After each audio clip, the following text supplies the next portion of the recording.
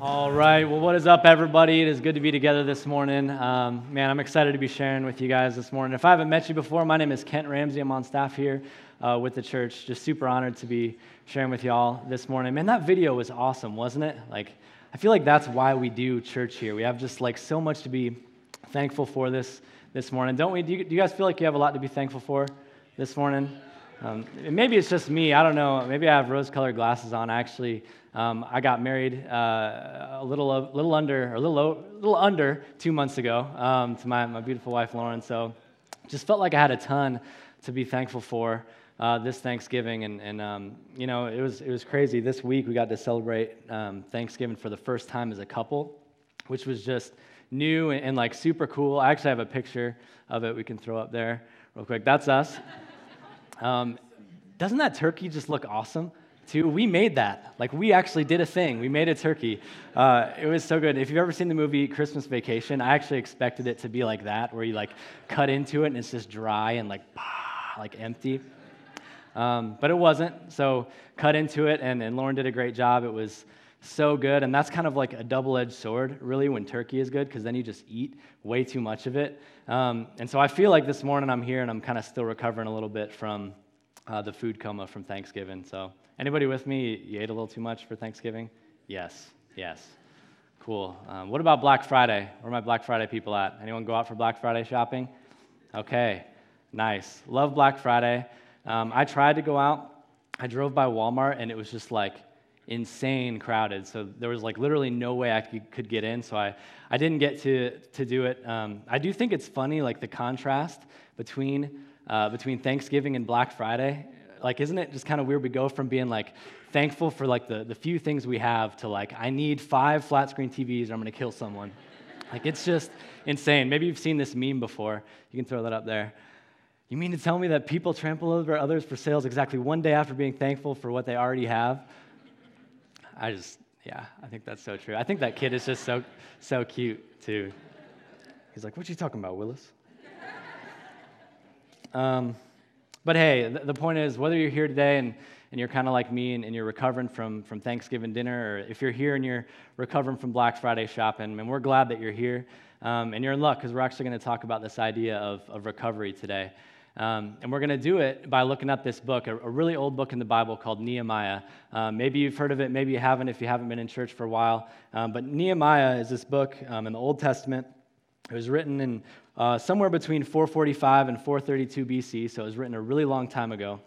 And we're going to look at it for this reason. I'll give you a little background. So during this time, Jerusalem, the capital city in Israel, the folks were just returning from being slaves, from being captives in this nation of Babylon. And the Persian king kind of takes over, releases the Jews to be able to return to Jerusalem. And so the Jews return, and actually when they get to Jerusalem, they're just in awe of how bad the conditions are.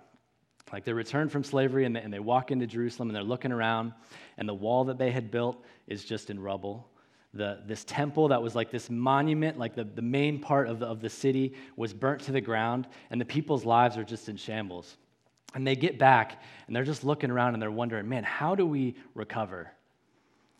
They're looking around, and they're like, man, this city isn't what it used to be. How do we get this city back to what it used to be? And we're going to look at them as they kind of ask this question, how do we recover this morning? Because I wonder how many of us here today are kind of asking that same question, right? I'm wondering how many of us are kind of looking around at the nation that we live in, and we're kind of saying, man, this isn't the way things used to be.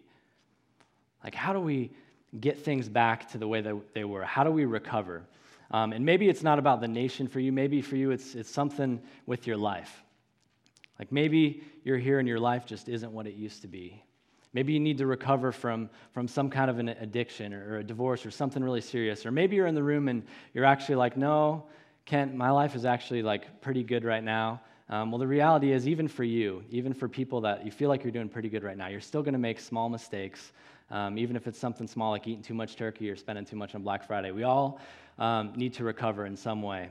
And what better time to do it than now, going into the holiday season? So we're going to do that today. We're going to try to recover together. And if you don't remember anything else I say, the big idea for you is this. You can write this down in your handout if you're following along. The big idea is if we want to recover, we need to discover the real Jesus.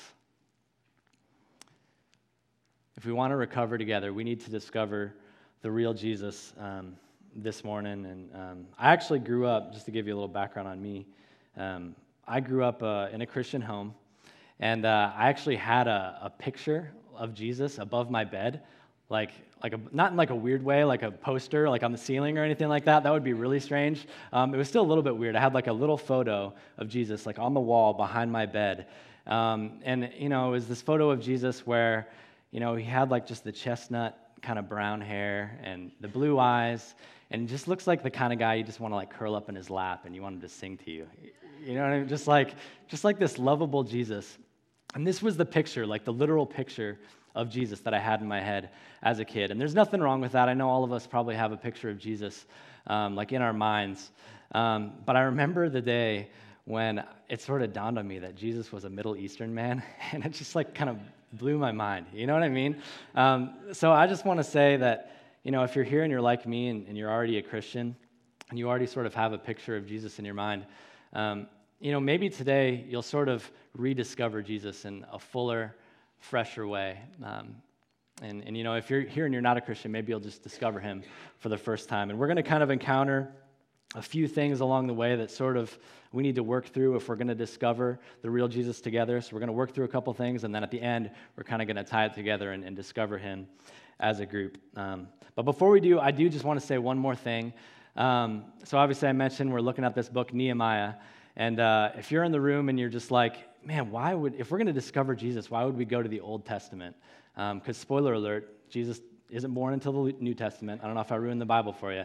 But here's the thing. If you're feeling like, why are we looking at the Old Testament? I just want to say, believe it or not, like we see Jesus all throughout the Old Testament, right? Like he's not like gonna pop out at you like, I'm here. Like he's not like walking around or anything, but like there's so much in the Old Testament that actually points us to Jesus. I was, one analogy that I love, I heard from a pastor named John MacArthur, and he says it's kind of like finding Jesus in the Bible is kind of like Where's Waldo? Does anyone know Where's Waldo in the room? Okay. In case you don't, on the off chance there's somebody here that doesn't know Where's Waldo. Waldo, he's this guy, he dresses in a red and white sort of outfit, and he has kind of like a peppermint cap on. And, the whole point of the game Where's Waldo is you got to find Waldo in just this mass of chaos. And if you know what Waldo looks like, it's pretty easy to spot him. But could you imagine playing the game Where's Waldo if you like had no idea what Waldo looked like? You just couldn't play it. It would be like just pretty much a waste of time. Like you wouldn't be able to play it. But if you know what Waldo looks like, you can spot him pretty easily. That's kind of what it's like finding Jesus in the Old Testament. You're not going to find him on every page. You're not going to find him all over the place, but he's there, and if you kind of know what you're looking for, you can spot him. And so if you're here today and maybe you've never sort of identified Jesus with the Old Testament or never seen him there, man, there's a small chance that maybe you don't know what to look for, or maybe you don't know even what the real kind of full Jesus really looked like. So we're gonna look for him together in this book, Nehemiah. And again, the big idea is that if we want to recover, we have to discover the real Jesus together. So you know what? Let me pray before we dive in, and then we'll start there. So pray with me, guys. Father, I'm just thankful that you've brought us all here this morning. Lord, I know that it's not by accident. Lord, that you speak through your word, and you have something that you want to share with each and every one of us this morning, whether it's small or whether it's big. Lord, so we pray that your Holy Spirit would just be here, would possibly convict our hearts. Lord, and we pray that we would just hear the good news of your gospel, Lord, that would just compel us to recover together. I pray all this in Jesus' name. Amen. All right. So let's dive in. Like I said, we're going to be in Nehemiah. If you have your Bibles, you can grab those right now. If you don't have a Bible, there should be some Bibles in the seat in front of you can use, or you can follow along on the screen behind me. But we're going to be camping out in Nehemiah chapter 8, and we're actually going to go from verse 1 to 12. So let's do that together. I'm going to dive in. So remember, all these people, they've got back to Jerusalem, they've sort of begun recovering, and they rebuilt the wall, and they rebuilt the temple, and that's going all right, but their lives are kind of still in shambles. And we're going to pick up there. They're wondering, how can we recover? And here's what happens. Chapter 8. says this. And all the people gathered as one man into the square before the water gate. And they told Ezra the scribe to bring the book of the law of Moses that the Lord had commanded Israel. So Ezra the priest brought the law before the assembly, both men and women and all who could understand what they heard, on the first day of the 7th month. And he read from it facing the square before the water gate, from early morning until midday, in the presence of men and women and those who could understand. And the ears of all the people were attentive to the book of the law. All right, I'm going to stop there. So, okay, we've read this first section, right? And we have this picture of this group of people, and they've all gathered together, and it says all the people, right? Anyone who could understand, not just one type of person. If you grew up in church, maybe you've heard this before, the red, yellow, black, and white, all are precious in his sight. You know, like that, it doesn't matter when we gather together who you are. It's like anyone who can understand can gather. So all these different people are gathered together, and it says that they gather at this place called the water gate. And I want us to zone in on that word Watergate because it mentions it twice. It mentions it once in verse 1 and then a second time in verse 3. And so anytime that you're reading your Bible on your own or if you're studying with someone else, if you're noticing like these repetitions, you want to circle those because they're probably significant. And this place, the Watergate, was kind of interesting. I think I have a picture up here, a sort of map. Yeah. And so this is Jerusalem. During Nehemiah's time. And so you had all these different gates sort of surrounding the wall that they had rebuilt. And they all sort of served different purposes. And the water gate was obviously the place where they would come to get their water. And it's debated whether or not, or whether this was like their main source of fresh water or if it was their only source of fresh water. But whichever it was, the fact that the people gathered here at the water gate together to hear God's word, and they actually asked them, hey, bring God's word here to the water gate, was probably a powerful metaphor that these people were thirsty for truth. And in the same way that they would gather at that water gate and that they would thirst for like actual water, that they were saying, man, we're thirsty for truth. We want to be refreshed by truth. And so my first point for you guys this morning is that to discover the real Jesus, we need to thirst for truth. To discover the real Jesus, we need to thirst for truth this morning. And I have to kind of unpack that a little bit because we live in this culture that honestly is just resistant to this idea of truth, isn't it? Like if we gathered a group of people, like red, yellow, black, white, we probably have like red, yellow, black, white versions of the truth, or red, yellow, black, white versions of Jesus, wouldn't we? Like there'd be all of these different ways, or probably we wouldn't even mention Jesus because that's offensive. You know, to say that there's just one way, you know, in our culture is kind of an offensive thing. To say, and you hear it all the time in college ministry, that if you claim that there's like one truth, that it's kind of arrogant. Hear it all the time in college ministry. And usually people, when they're talking about they're just being one sort of way, they bring out this analogy. And maybe you've heard it. Sociologists use it a lot. It's an analogy of sort of three blind men and an elephant. And they use it to kind of explain how truth doesn't really exist and there's really no way to understand the truth. But I want to suggest this morning that it is just as arrogant, if not more arrogant, to claim that there's no truth as it is to claim that there's just one truth. Just as arrogant, if not more arrogant, to claim that there's no truth as it is to claim that there's just one truth, and that we need to thirst for truth. And I have a video to kind of demonstrate this blind man and an elephant thing and how it kind of breaks down. I think we have it, so go ahead and play it, guys, if we got it. Several blind men were walking along and came upon an elephant that allowed them to touch and feel it. This creature is long and flexible like a snake. Not at all. It is thick and round like a tree trunk. No, it is large and flat. Each blind man could feel only part of the elephant. None could envision the entire elephant. In the same way, it is argued, the religions of the world each have a grasp on part of the truth about spiritual reality, but none can see the whole elephant or claim to have a comprehensive vision of the truth. However, this illustration backfires on its users. The story is told from the point of view of someone who is not blind. How could you know that each blind man only sees part of the elephant unless you claim to be able to see the whole elephant? How could you possibly know that no religion can see the whole truth unless you yourself have the superior comprehensive knowledge of spiritual reality you just claimed that none of the religions have? All right. And that comes from a book that Tim Keller wrote. Has anybody heard that analogy before with the blind man and the elephant? Okay, yeah, so many of us have. And it kind of just blows up a little bit. The video is kind of arrogant, honestly, because the guy's like, "Oh, how could you know that?" But I mean, I feel like he makes a good point, though. You know what I mean? Like, to say that nobody sees the truth is in itself a truth claim, isn't it? It's like saying that it is true that there's no truth. Do you see the problem?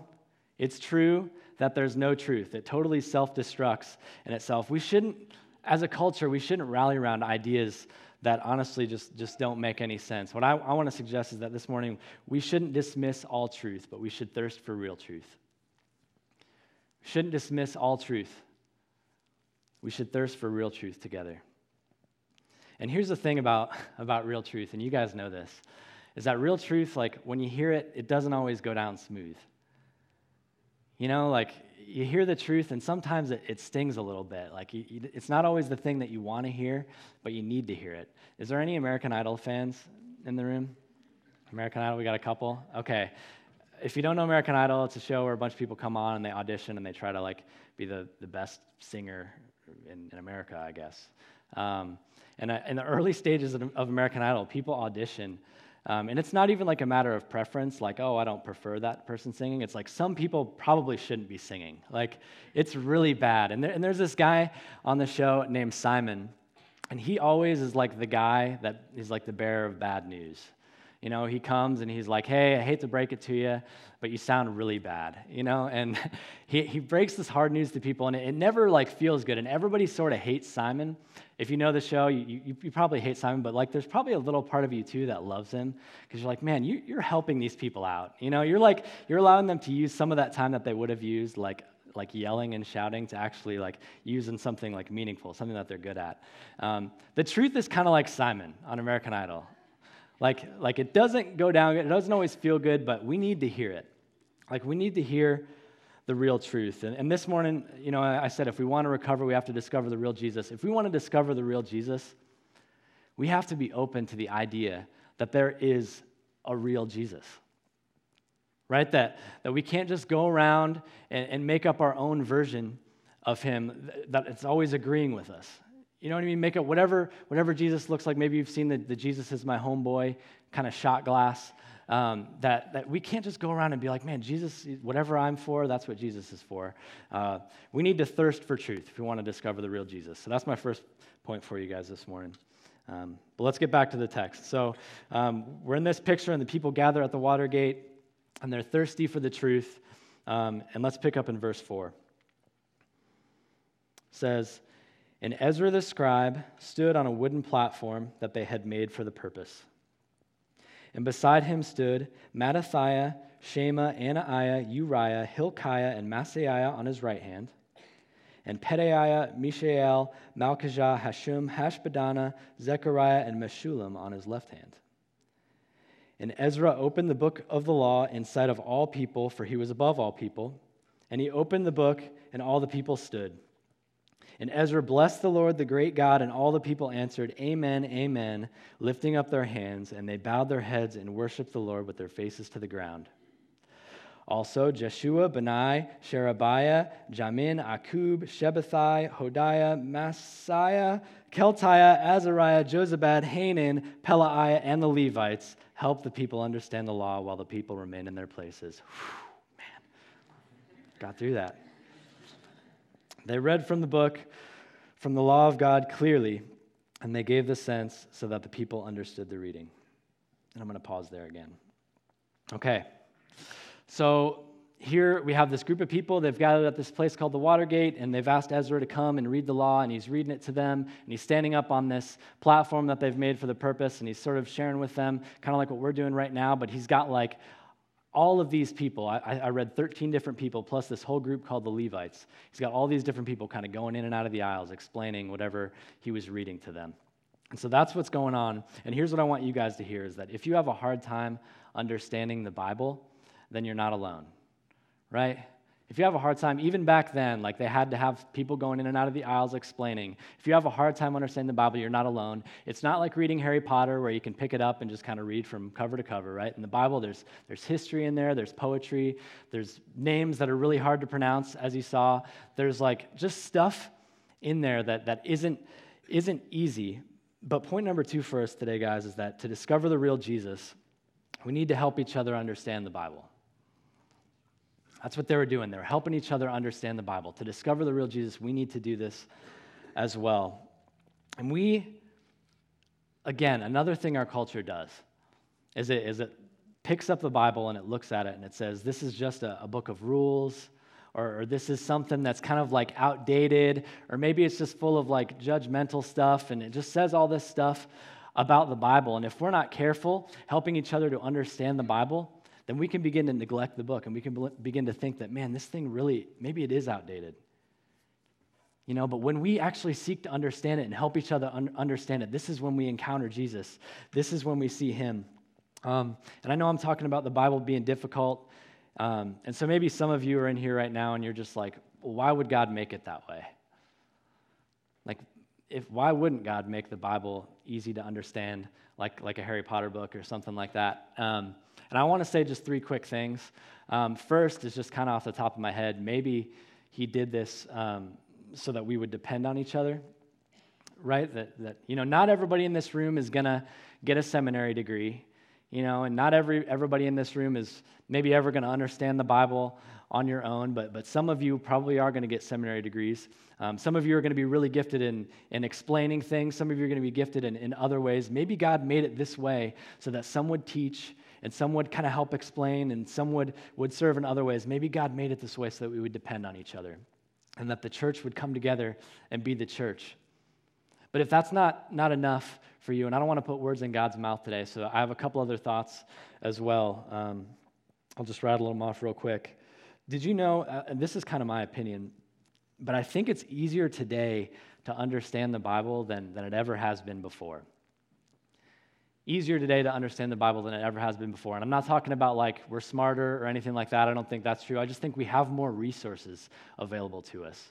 Like literally we have commentaries online. We got all of these books available to us. We have YouTube. You can listen to any pastor preach the Word of God pretty much in whatever way you want to. We have just all this stuff at our fingertips. The Bible is on your phone. Many of you are reading the Bible on your phone today, which is crazy. Like we have this huge advantage today at understanding the Bible. And then the third point I want to make is that it's probably easier to understand the Bible here in the U.S. than it is probably anywhere else. Probably easier here because we actually have access to Bibles. Did you know that there are places in the world where it's illegal to have a Bible? There's places in the world where it's illegal to have a Bible. I read a story about this woman. Her name is Margaret Nicole, and she actually grew up in the nation of Bulgaria. It was a communist nation, and she grew up there, and at the time, the government sent out all these officials into homes and into churches to confiscate all the Bibles because no Bibles were allowed. And so this woman, who loved the Bible, actually took a Bible and put it in under her skirt. She's like, ain't nobody gonna check under my skirt. So she hides it under her skirt, which is a bold move, and she actually gets away with it. And so, the government officials leave. She probably exhales, well, we got out of that, and then she pulls the Bible out and goes to all of her friends, and she just rips out a page and gives a page of the Bible to all of her friends. Well, this woman that I'm talking about, Margaret Nicole, was actually this woman's friend, and so she got one of these pages, and it was a page of Genesis. Thankfully, she didn't get a genealogy or something like that, where it's just a bunch of names, but she got a page from Genesis, and she just treasured this page of the Bible. That's all she had. She treasured it for her whole life. And then one day, she was exiled to the United States. Actually, it was in the 80s. She was exiled here. And she gets here, and the first week that she's here in America, she meets some people who speak her language. And she kind of shares her story with them, and they were just moved by it. And so they decide to offer to buy her a Christmas gift. And she can get anything that she wants. And, they're probably expecting, someone who just moved here to ask for food or something to live on. And no, she asked for the Word of God. She says, I want a Bible. And this was in the 80s when she got here, and so they weren't just like, oh, pull out your phone, download the app. They were like, let's go to the bookstore, which is like a weird concept to us now. They take her to the bookstore, and here's what she says. Margaret Nicole, she says, I stood there in the middle of the bookstore and wept and cried. I couldn't believe that after so many years and prayers, God had answered. I got a Bible and hugged it to my chest, and I wept and I wept. My friends, it was joyful, then it became sorrow. First, I thought of my brother. He was a pastor in Bulgaria. He had a 1,500 people church, and he was preaching from a couple pages of the Bible that were copied by his own hand, and so were all the other churches. There were no Bibles allowed. Could you imagine? Man, I sometimes just think I don't realize how privileged I am to live here. I can't believe how often I neglect the Bible, how quick I am to even fall into some of those lies that our culture says about the Bible. But man, here in the United States, we have the opportunity to explain, to help each other to understand what this book actually means. And when we do that, guys, this is when we discover that the Bible is really all about Jesus. It's not just a book of rules. It's not this thing that's outdated. It's actually really relevant to our lives today. The Bible is all about Jesus. And to recover this morning, we have to discover the real Jesus. We'll discover the real Jesus. We have to find him by helping each other understand the Bible. We have to do both those things. We have to be open to the truth, and we have to discover Jesus in the Bible. Man, and when we help each other understand the Bible, I'm telling you, this is when we discover that the Bible, it's all about him, all about Jesus. And I want to kind of jump back into the text now. So if you're following along with me, I'm at verse 9. Chapter 8, verse 9. We're going to pick up again. Here we go. So, they've gathered at the Watergate, they've heard the words of the law that Ezra read to them, and then they've kind of helped each other understand it. That's what's happened so far. So here we go.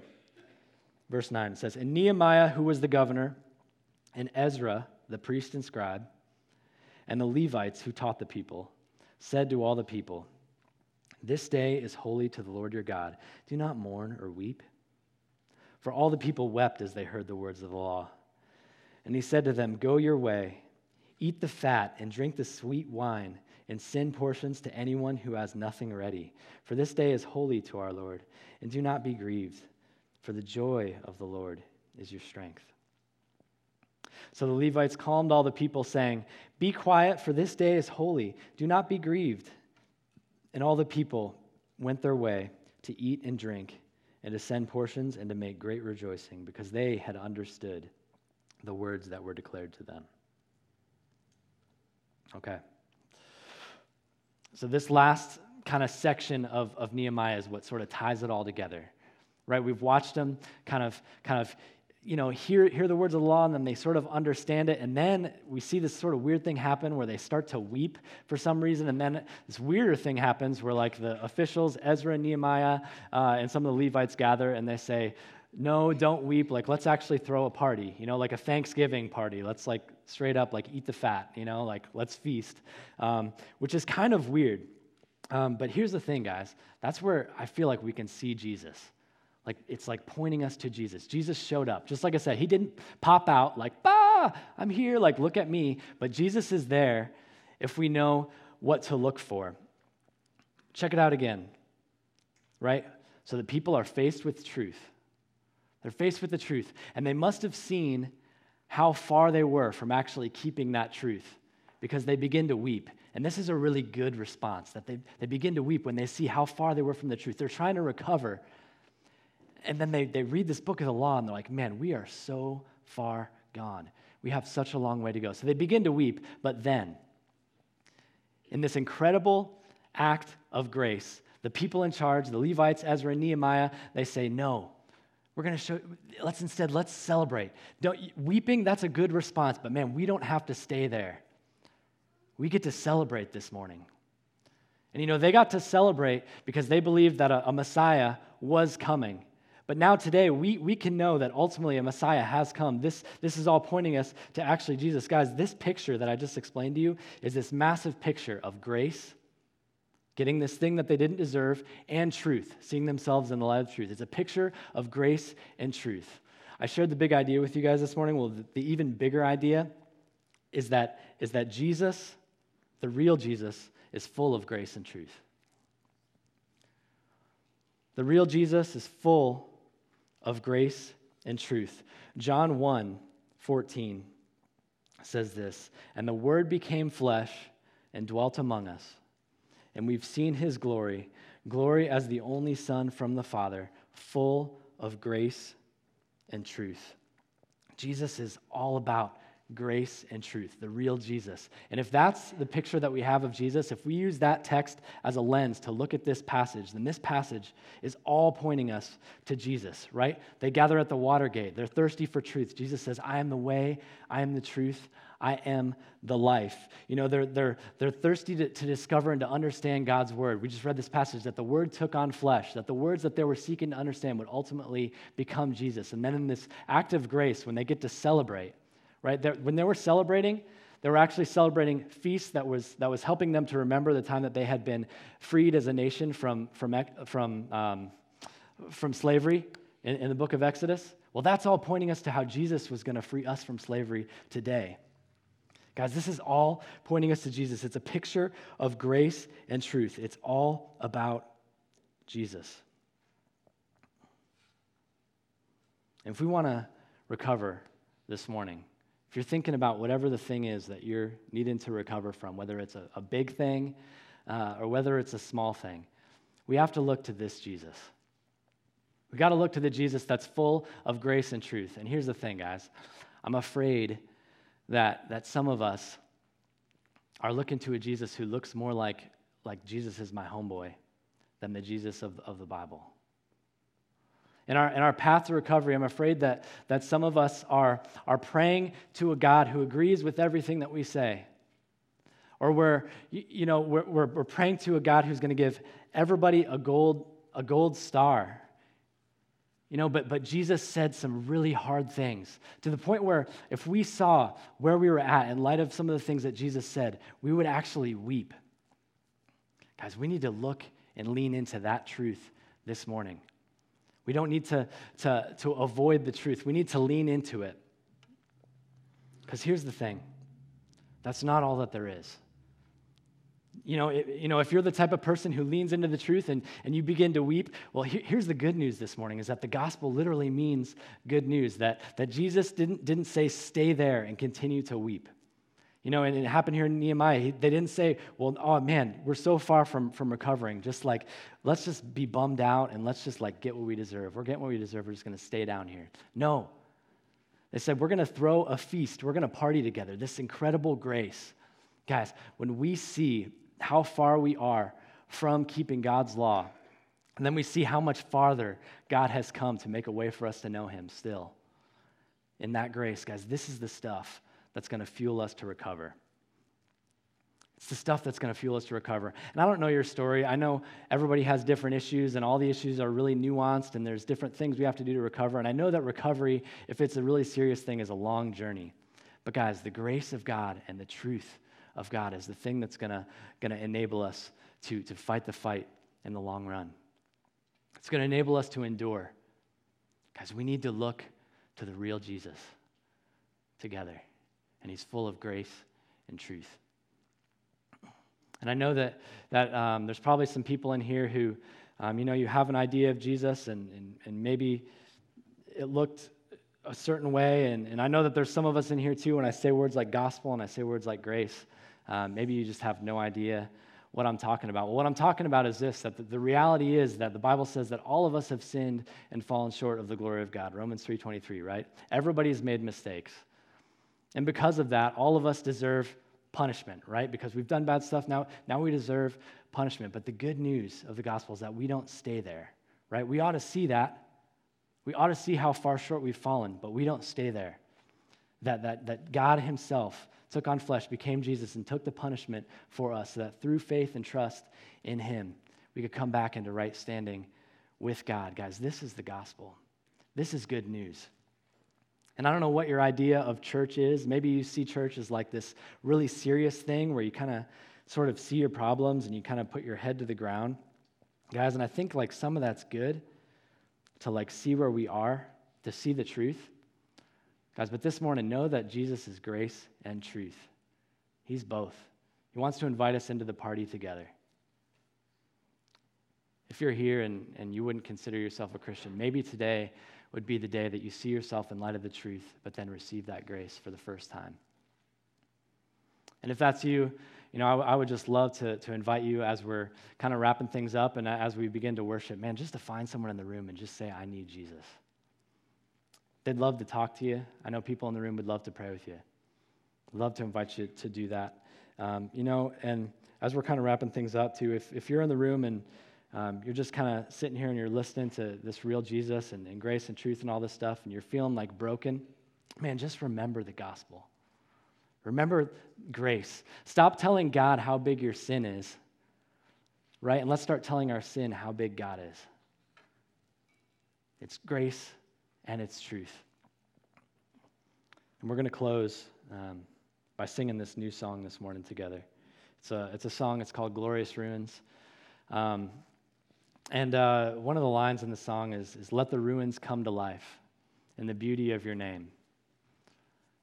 Guys, if you're here and you're feeling like just in ruins, guys, let's lift our eyes to who Jesus really is.